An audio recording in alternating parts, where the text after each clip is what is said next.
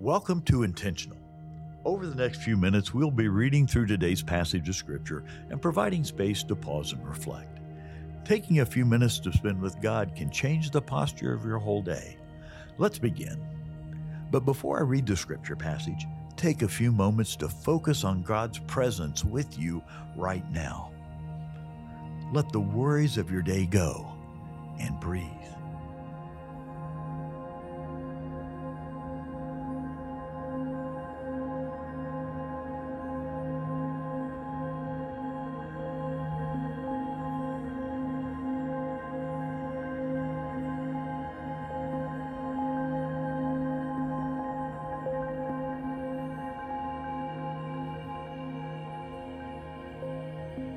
Today's passage is John 19. Listen for what stands out to you as I read it. Then Pilate had Jesus flogged with a lead-tipped whip. The soldiers wove a crown of thorns and put it on his head, and they put a purple robe on him. "Hail, King of the Jews," they mocked, as they slapped him across the face.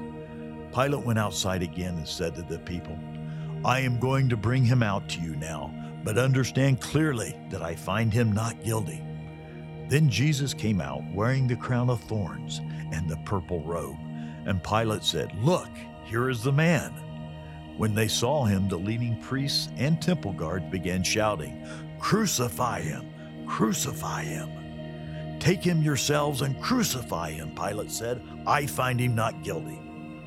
The Jewish leaders replied, "By our law he ought to die, because he called himself the Son of God."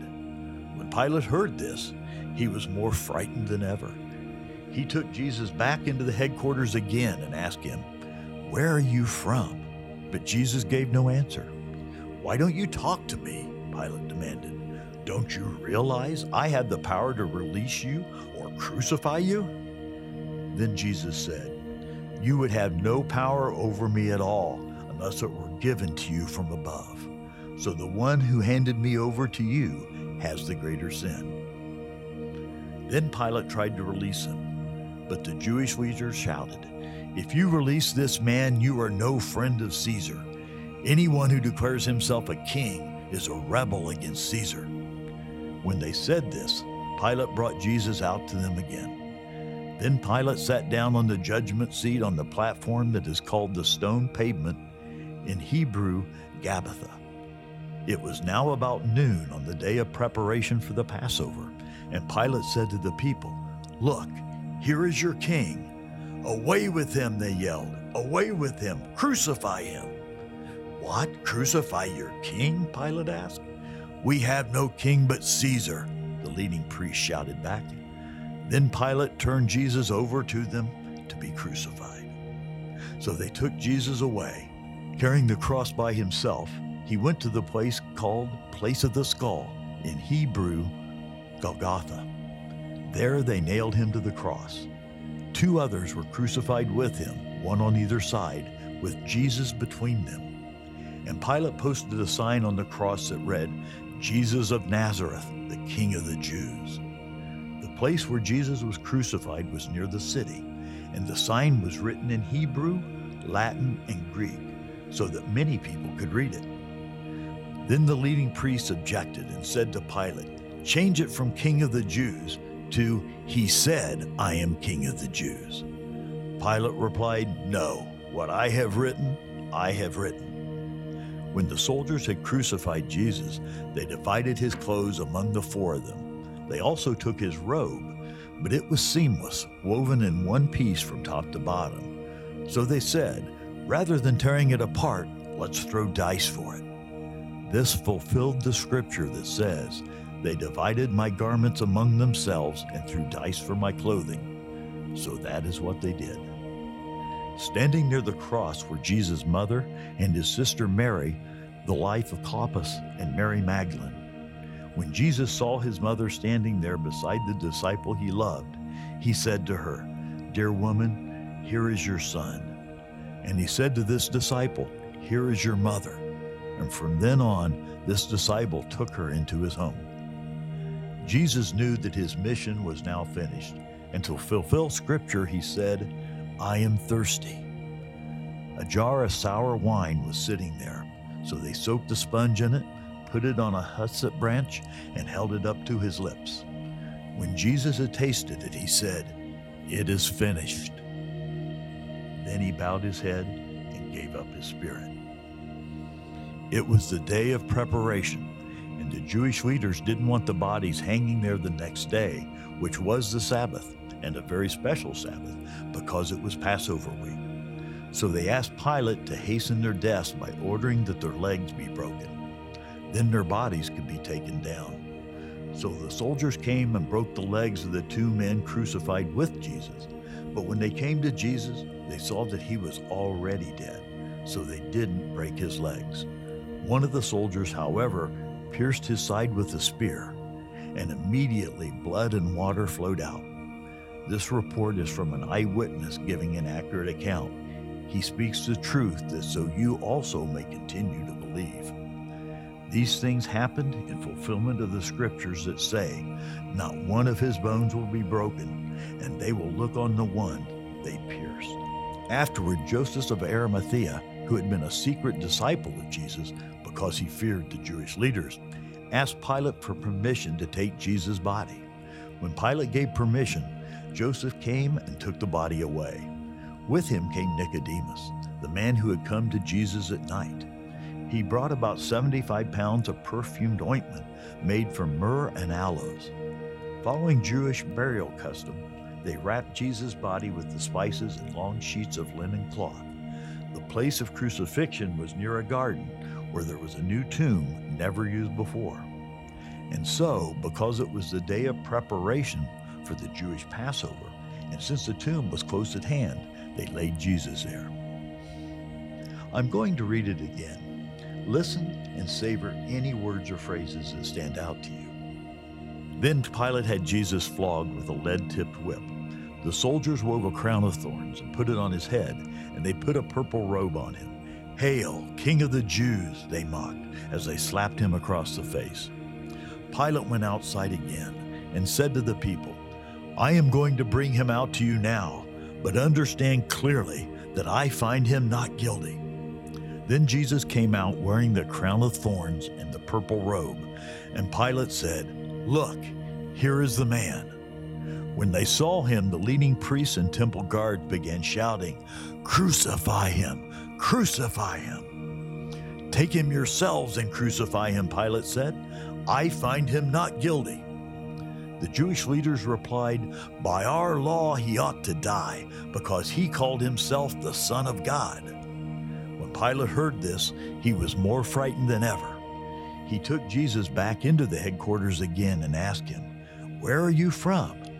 But Jesus gave no answer. "Why don't you talk to me?" Pilate demanded.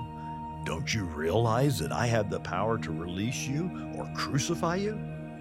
Then Jesus said, "You would have no power over me at all unless it were given to you from above. So the one who handed me over to you has the greater sin." Then Pilate tried to release him, but the Jewish leaders shouted, "If you release this man, you are no friend of Caesar.